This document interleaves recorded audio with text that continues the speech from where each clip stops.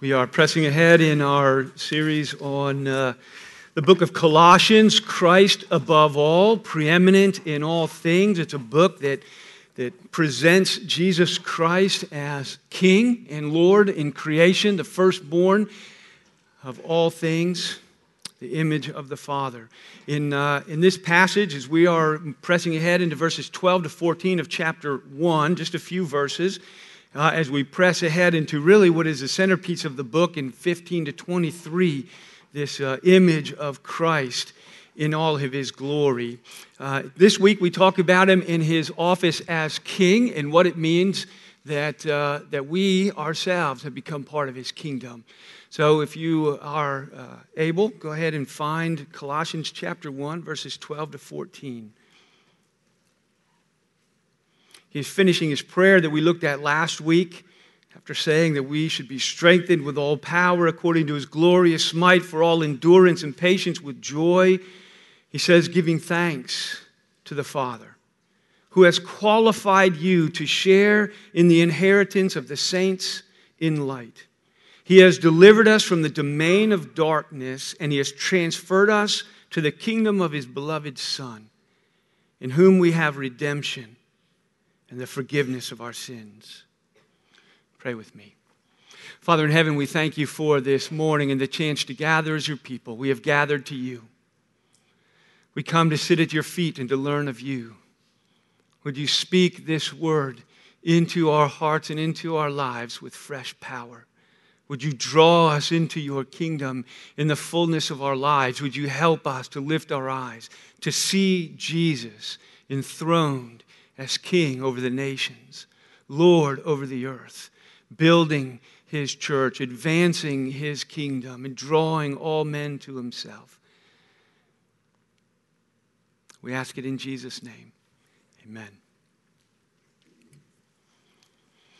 In Mark 1:15, at the beginning of Jesus' ministry, when he enters onto the public stage and begins to preach and begins to present his message. As his ministry begins, he comes proclaiming the good news. But interestingly, when he begins to speak, he speaks of it this way: the time is fulfilled.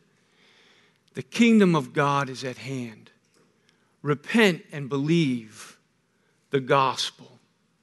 Right? So for Jesus, as he comes on the stage, the essence of the gospel, the good news, which is simply what the gospel means, the essence of the good news is that the kingdom of God has come. The kingdom of God is at hand. It's here.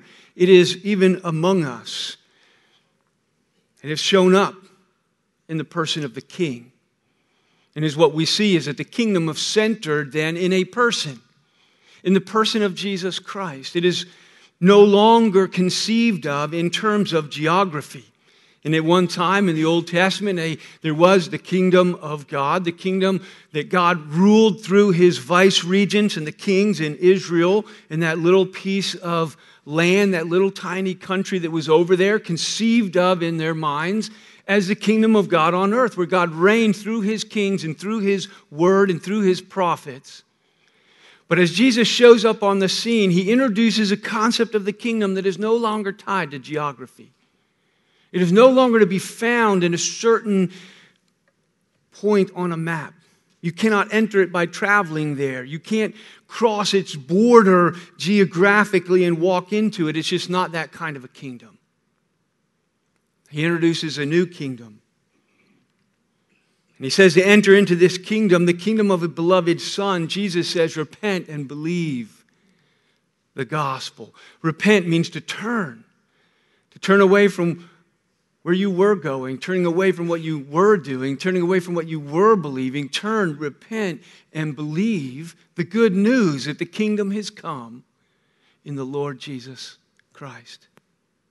And so it's this kingdom no longer a matter of future prophecy, but it's a matter of present reality and a matter of gospel preaching. It's part of the message. It was for Jesus as he comes to present himself to the world and to offer himself to the eyes of faith to repent and believe in me, the King. And so part of his, and at the center of his gospel message, is this kingdom that has come. In Romans 14, Paul, speaking of the kingdom, says that the kingdom of God, it's not a matter of eating and drinking. Some people were reducing the kingdom down to certain behaviors, certain things you did or didn't do, which we have a tendency to do in the past generations. Is not too far back. To reduce the kingdom to what we do or what we don't do in these very small and minute areas. And he says it's not a matter of eating and drinking, but of righteousness, peace and joy in the Holy Spirit, the presence of God in His people by His Spirit, bringing and making present the kingdom and its righteousness and its joy and its peace, its riches. There's a present reality in the lives of His people.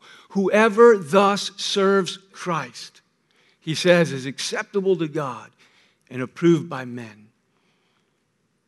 The essence of the kingdom then is serving Christ the King, whoever thus serves Christ.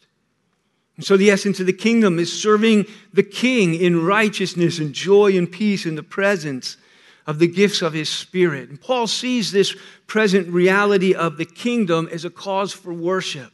So as he writes to the church, and last week as we have been looking through his prayers, his gratitude for the church and what God is doing, and praying then the kingdom into the lives of God's people, that they would live lives that are worthy of the kingdom, pleasing to Him, ready for every good work. He prays the kingdom in. As he closes it out, he goes from talking about the conduct of those in the kingdom to giving thanks and praise and worship for what God has done in bringing us into His kingdom.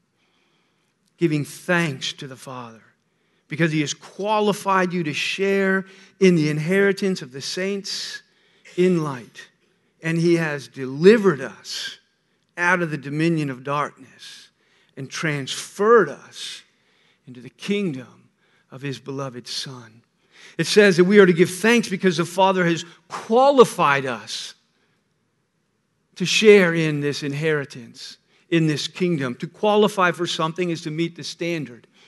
We were just told a few minutes ago that at least one ministry here in the church you have to qualify for, right? So I thought that was very helpful. You have to qualify. You have to meet a certain standard in order to be a part of it. And there is a standard, there is a way that you have to be qualified to participate in God's kingdom.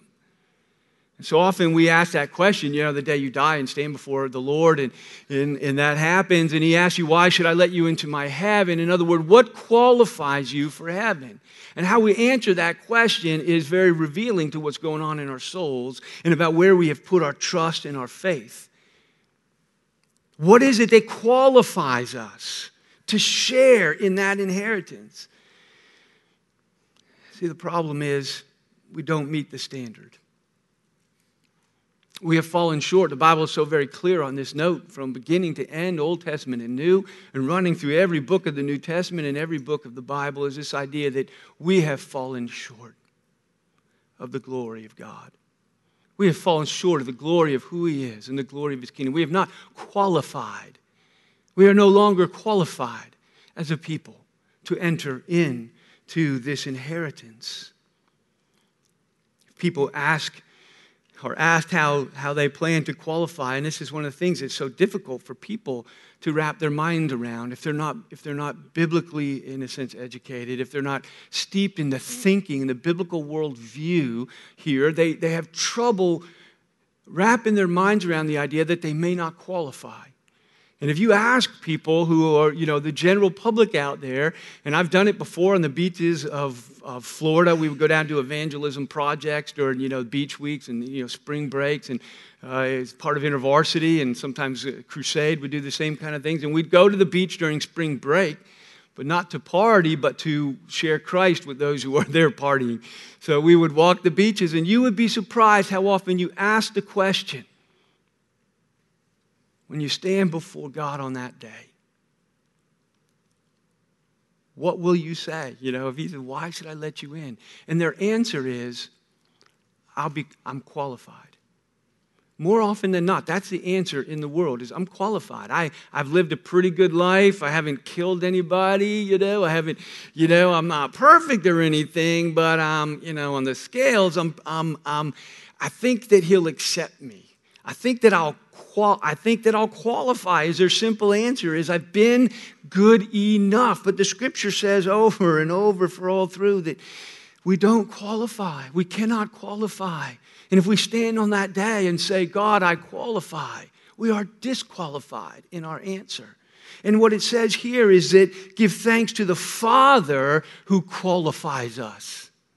There is a way to be qualified on that day for this inheritance, but it is not of our own doing. Only God can qualify us. And how does he do it? Well, he tells us, and he does it in verse 14. And he says, in whom we have redemption and the forgiveness of our sins. He says, in Christ, we can be redeemed and forgiven. And only then do we qualify. Redeemed and forgiven, right? And he says in Christ, that when he says in whom, he's talking about Christ, the kingdom of his beloved Son, in whom we have redemption. And so it is in the beloved Son, in Christ, that we are qualified. In other words, Jesus himself does the work. We're not qualified in ourselves. It doesn't say in any way in us we somehow have this redemption or that we get forgiven. He says in him, in the beloved Son, we have a redemption, that it happens in Christ, that he does for us what we cannot and have not done for ourselves, which is to get ourselves qualified, to stand justified before the Father on that day. There's nothing we can do to qualify ourselves, and this is so hard. The first thing that we must do, so we're like, if you're going to join AA, the first thing you have to do is admit that I'm an alcoholic and my life is out of my control and I cannot save myself. That's the first thing. There are a lot of the men, actually the men who founded AA, they were Christians, and they based it on Christian principles. It's often done in very secular ways. I've seen it done in very Christian ways. But what you're saying is the very first thing you need to do is get on your knees and admit you can't do it. And to surrender yourself to a higher power, which for them is going to be to God. And this is the way of the kingdom. This is it. The first thing to do is to admit we're not qualified and to bow the knee to the King. We need Jesus to do for us what we cannot do for ourselves, to be redeemed, redemption and forgiveness. Redemption, it says, in whom we have this redemption. To redeem something is to pay a debt. That's all it means, is that your debt if you've been redeemed, your debt has been paid. And so to redeem from slavery historically is going to be that there's a certain price laid on the value of the person who is enslaved, and you could redeem them out of their slavery by paying the price, the cost for that person. To release them, to set them free from their bondage, is to redeem them. This is another difficult thing for us to wrap our mind around. These days, it's difficult to convince people that they have a debt that needs to be paid. A debt of sin, a debt of guilt before God, that they're not right with God. That they have fallen short of his glory and fallen short of qualifying and convincing folks that we need someone to do for us what we cannot do for ourselves, because our sin, our guilt has made us debtors to God's justice. There's a debt to be paid. All the wages of sin is death. All have sinned and fallen short of the glory, and the wages of sin is death. Who's going to pay the wage, the debt to justice for our sin? Jesus redeems us by paying the debt we owe. That's the gospel. That's the great part of what we preach, that Jesus did for us on the cross what we could not do for ourselves, that he paid our debt in his own body by taking the penalty of our sin on himself so that we don't have to pay that penalty. Now you think of it as another image of the whole redeeming something back as is something in a pawn shop. It's just closer to home, right? But if you pawn something, you can't, it's now in a sense in bondage. It now belongs to the shop. You can't get it out of the shop until you pay the price to redeem it. When you go and you redeem something, so set it free to bring it back out into circulation. The price to be paid to release it. And what is the price that has to be paid? In Ephesians 1:7, which has almost this exact same verse in it, but it adds one thought. In Ephesians 1:7, it says, in him, in whom we have redemption, through his blood, the forgiveness of our trespasses. Right? So we have the redemption and the forgiveness of our sins, but he tells us the price, that it's through his blood. And in Scripture, the idea of the blood, that, and in old cultures, that when the blood runs out, so does the life go with it. It's the life blood. So when it says through his blood that we have forgiveness, that is through the giving of his life, that he gave his life for yours. If the wages of sin is death, and he gave his life, paid the wages, paid the debt, paid the price to redeem us, that our debt might be forgiven. He died for us, to deliver us, to set us free. Through, and then we have, he says, the redemption, which is the forgiveness of our sins. See, when the debt is paid, it's canceled. We often use that to forgive a debt. Right? When the debt is paid, it is canceled. It is forgiven. There's no more that is owed. No more that can or should be paid. It has been removed. In Romans 8:1, it says, there is therefore now no condemnation for those who are in Christ. There's no more condemnation, no more sin and guilt. The wages of our sin and our guilt is death, condemnation.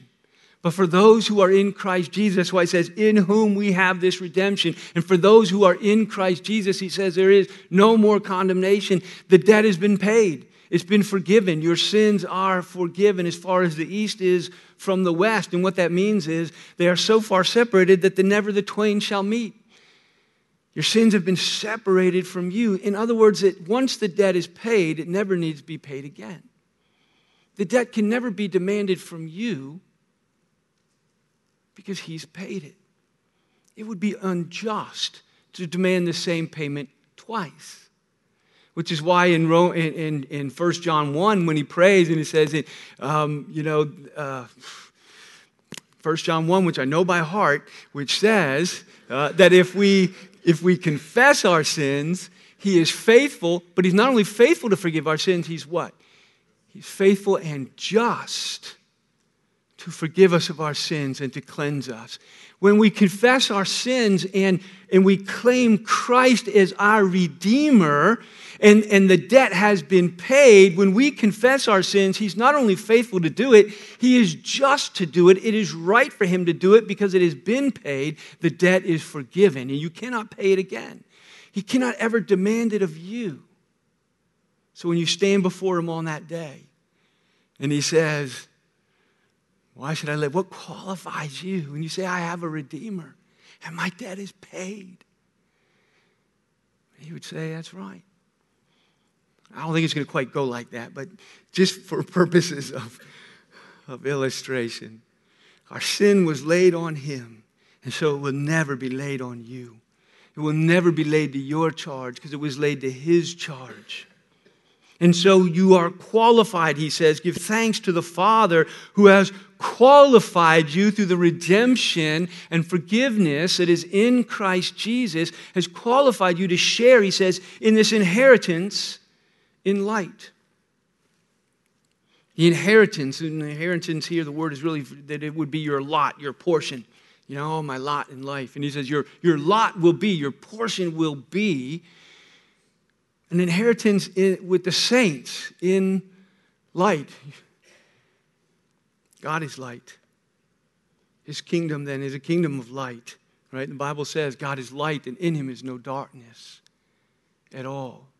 So the God who is light, and in any inheritance that has God in your future is an inheritance in light. And it's where the saints then abide, not in darkness, but in and with the God who is light. An eternal destiny with God is a destiny in light. And so separation from God and a destiny of separation from God is a destiny of darkness. And Jesus says this in so many ways as he calls people to put their faith in to turn and to believe and to trust in the message that Jesus is the King and you can enter into his kingdom and this inheritance in the saints. As Jesus offers this, he often gives both sides of it. Jesus was always bold. He was bold to invite and to call you to faith, but he always told you the other side of that coin. And so in Matthew 25, in the sheep and the goats, it says that he will cast the worthless servant into the outer darkness. And in that place there will be weeping and gnashing of teeth. That there is an outer darkness. There is a destiny for light, he says, and there is a destiny for darkness. And he says to be and to share in the inheritance of light, you must be qualified by the Father through the work of the Son, ultimately applied by his Spirit. And it delivers us from this outer darkness, the destiny of darkness, which is the language that he uses here, not only the inheritance in the saints in light, but he says, because he's delivered us, verse 13, he's delivered us out of the domain of darkness and transferred us into the kingdom of light of his beloved Son. That this transference has taken place. When he uses the word, he's delivered us. In the Greek, it's a colorful word, and it means to deliver or to rescue, but it has this imagery of snatching. To snatch something out, like, the building is on fire and somebody's holding the child out the window and, and somebody snatches them. You snatch them from danger. You pull them out. Or, there's a speeding bus and Ben is standing in the road looking the other way and to snatch him out of the path of the bus kind of thing. And that's the imagery that he uses here, that you have been delivered from the power, the dominion of darkness. You've been snatched out from under its power and destiny and transferred to a place of safety and life and light. And he says this snatching, this deliverance, he uses the past definitive, it's a past action, a definitive act of God that has already been done. He has qualified you, past tense. He has delivered us. He has snatched us from the jaws of death, right? From the power of darkness. When we turn and believe in the finished work of Christ and what Jesus has done, when we turn and believe in Jesus and what he did for me, he says, and we are completely redeemed. Our debt is completely paid and completely forgiven. It's already done. Consider yourself delivered, snatched, transferred. You have a new standing and a new destiny. And he calls it the dominion of darkness. Dominion. Dominion is to have power over something, to have dominion over something, to have power over it, to reign over it, to rule over it. This is another thing we struggle with.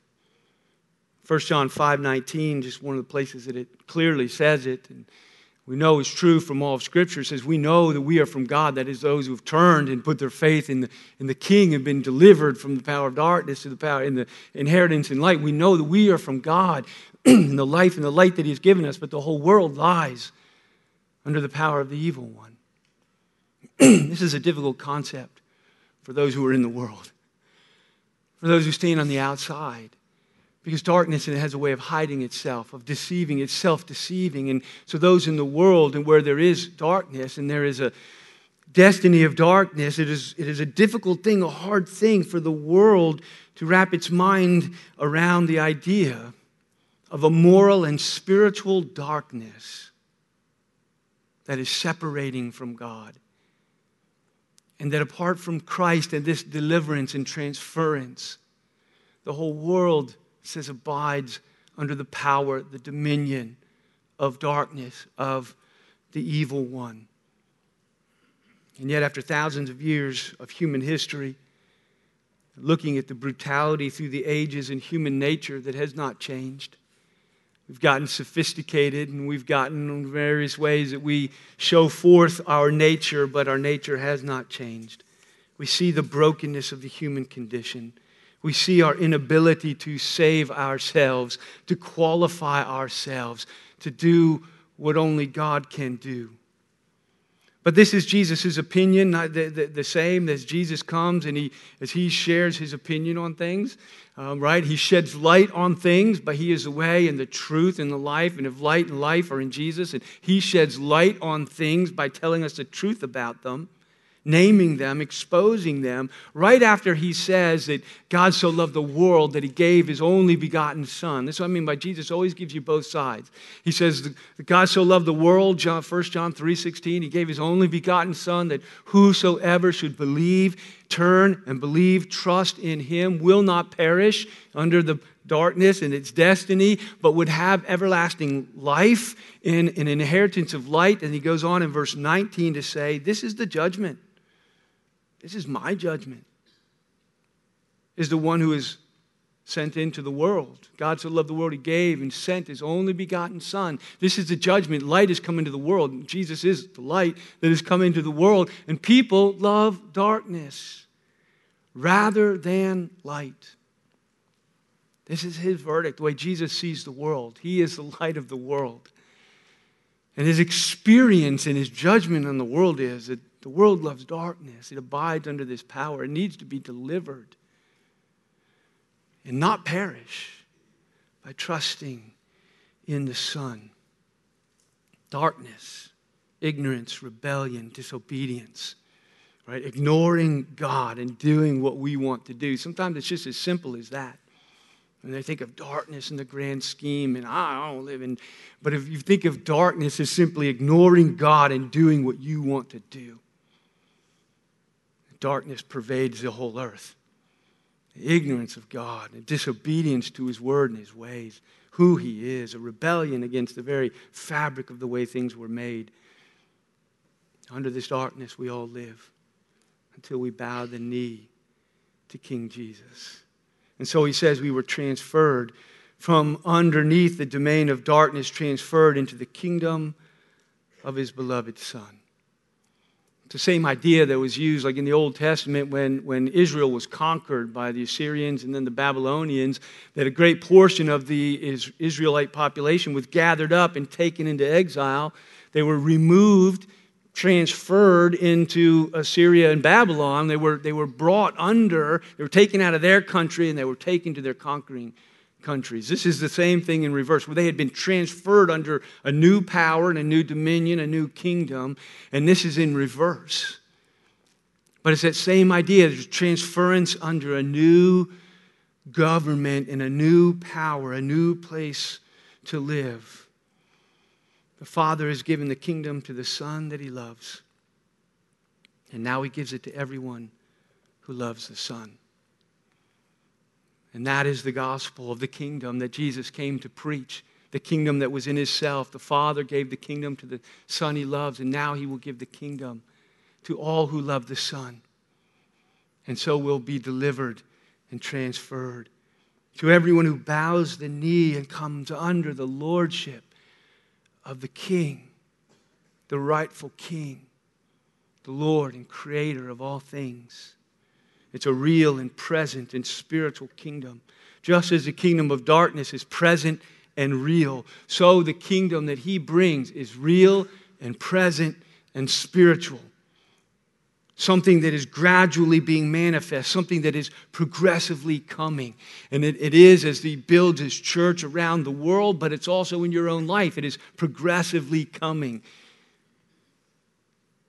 Everyone who comes under the lordship of Christ, Satan's rule is destroyed and his kingdom comes. Gerhardus Voss writing says this, that the kingdom comes when the gospel is spread, when hearts are changed, when sin and error are overcome, when righteousness is cultivated, and a living communion with God is established or reestablished. This is the coming of the kingdom. And spiritual in this way, where the gospel goes forth and hearts are changed to love and trust to King Jesus, and sin and error then are overcome by coming under his power and reign, and righteousness then is cultivated. In a communion with God, we walk with him and we know him and love him in his kingdom.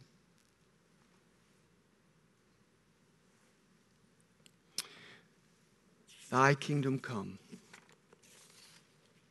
I'm going to give a couple of quick just list applications for you, in the interest of time. A number of ways that this should make a difference for us. There are dozens, and let me give you half a dozen. First of all is this: have you bowed the knee to King Jesus?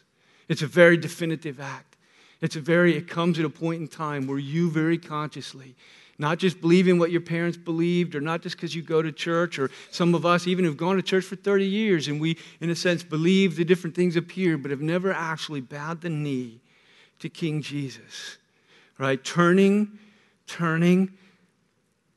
believing, trusting, embracing Jesus as Lord and King, the one, our Redeemer and Savior, and coming under his lordship to live for him, not for ourselves. If you've never done it, I would invite you this morning to bow the knee to King Jesus. He will redeem you, pay your debt, forgive your sins, and give you a destiny in light.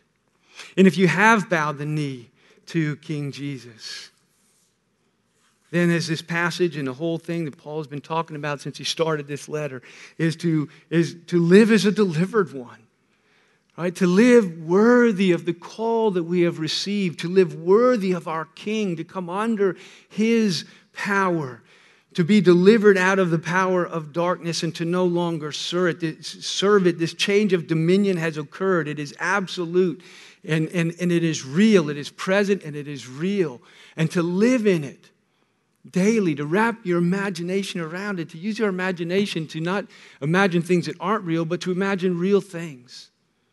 When I'm not with my wife, to imagine her face as I miss her, or our family, we can imagine. And there is a kingdom that is real. It's to imagine is to use the eyes of your heart to see things that are real but not visible, right? And to live in this imagination, to live in this understanding that we live in his kingdom, under his lordship, and we have been delivered out of darkness. 1 Thessalonians 5:5 says, you are children of the light, children of the day. Wrap your mind and your heart in this, your imagination of this. You are a child of the light of the day. We are not children of the darkness anymore. Right? That this would dominate our thinking and our living as we walk morning by morning to embrace the light. The best sense of that. Right? We don't put our faith in him once back there, but every day we put our faith in Christ, our trust in him, right? And we embrace who we are as children of the light. Romans 6:11-14 says it this way: consider yourselves dead to sin, right? Dead to the darkness, delivered from the darkness, not a part of it anymore, not a servant of it anymore. Consider yourself, reckon yourself, know yourself. Think like this. Consider yourself dead to your sin, but alive to God. Think like that every day, in every battle, in every struggle, in everything that you're dealing with. Think of yourself this way: delivered, snatched, dead to sin and darkness, and alive unto God in Christ. And don't let sin, therefore, reign. Have dominion, have power. Don't let it have power in your body, that you obey its passions, but present your members to him. Do not present your members then to sin and to serve unrighteousness, but present your members to God. For sin will have no dominion over you. Do you believe it? It has no dominion, no power, no right, no authority over you. Consider yourself dead to it, and alive unto God, and free to present your instruments, hands, feet, and all else to him for his purposes.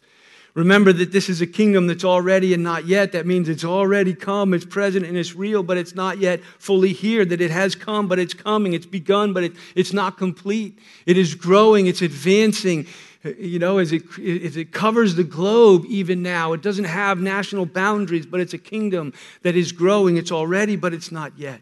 And we wrestle with the not yet. Hebrews 2, he says this: and now putting everything in subjection to him, that is in subjection to King Jesus, giving him the lordship, the reign, the dominion over all things. He put everything under subjection to him. He left nothing outside of his control. He is the undisputed king, but at present we don't yet see everything in subjection, and that's hard. We don't see everything in subjection, but we do see him. He was a little while made lower than the angels. He was incarnate. He took on flesh and bone for us, that he might die our death and pay our penalty. We see him crowned with glory and honor. Jesus reigns as king. We see that he is king with the eyes of our hearts and the trust of our faith. And we live in the tension of the already, and yet it's not yet. And even though sin has no dominion over us, it's often that we say sin, it remains, but it does not reign. It remains, and we struggle with sin in this in-between time of the already and not yet, where sin remains, but it does not reign. And we seek more and more by his grace to live under his power. And we seek first the kingdom of God and his righteousness. And we are his ambassadors representing the kingdom. And he's making his appeal through us as we become the messengers of the good news of the present, real, spiritual reign of Christ, who is able to redeem and to forgive. And so we pray the Lord's Prayer, do we not?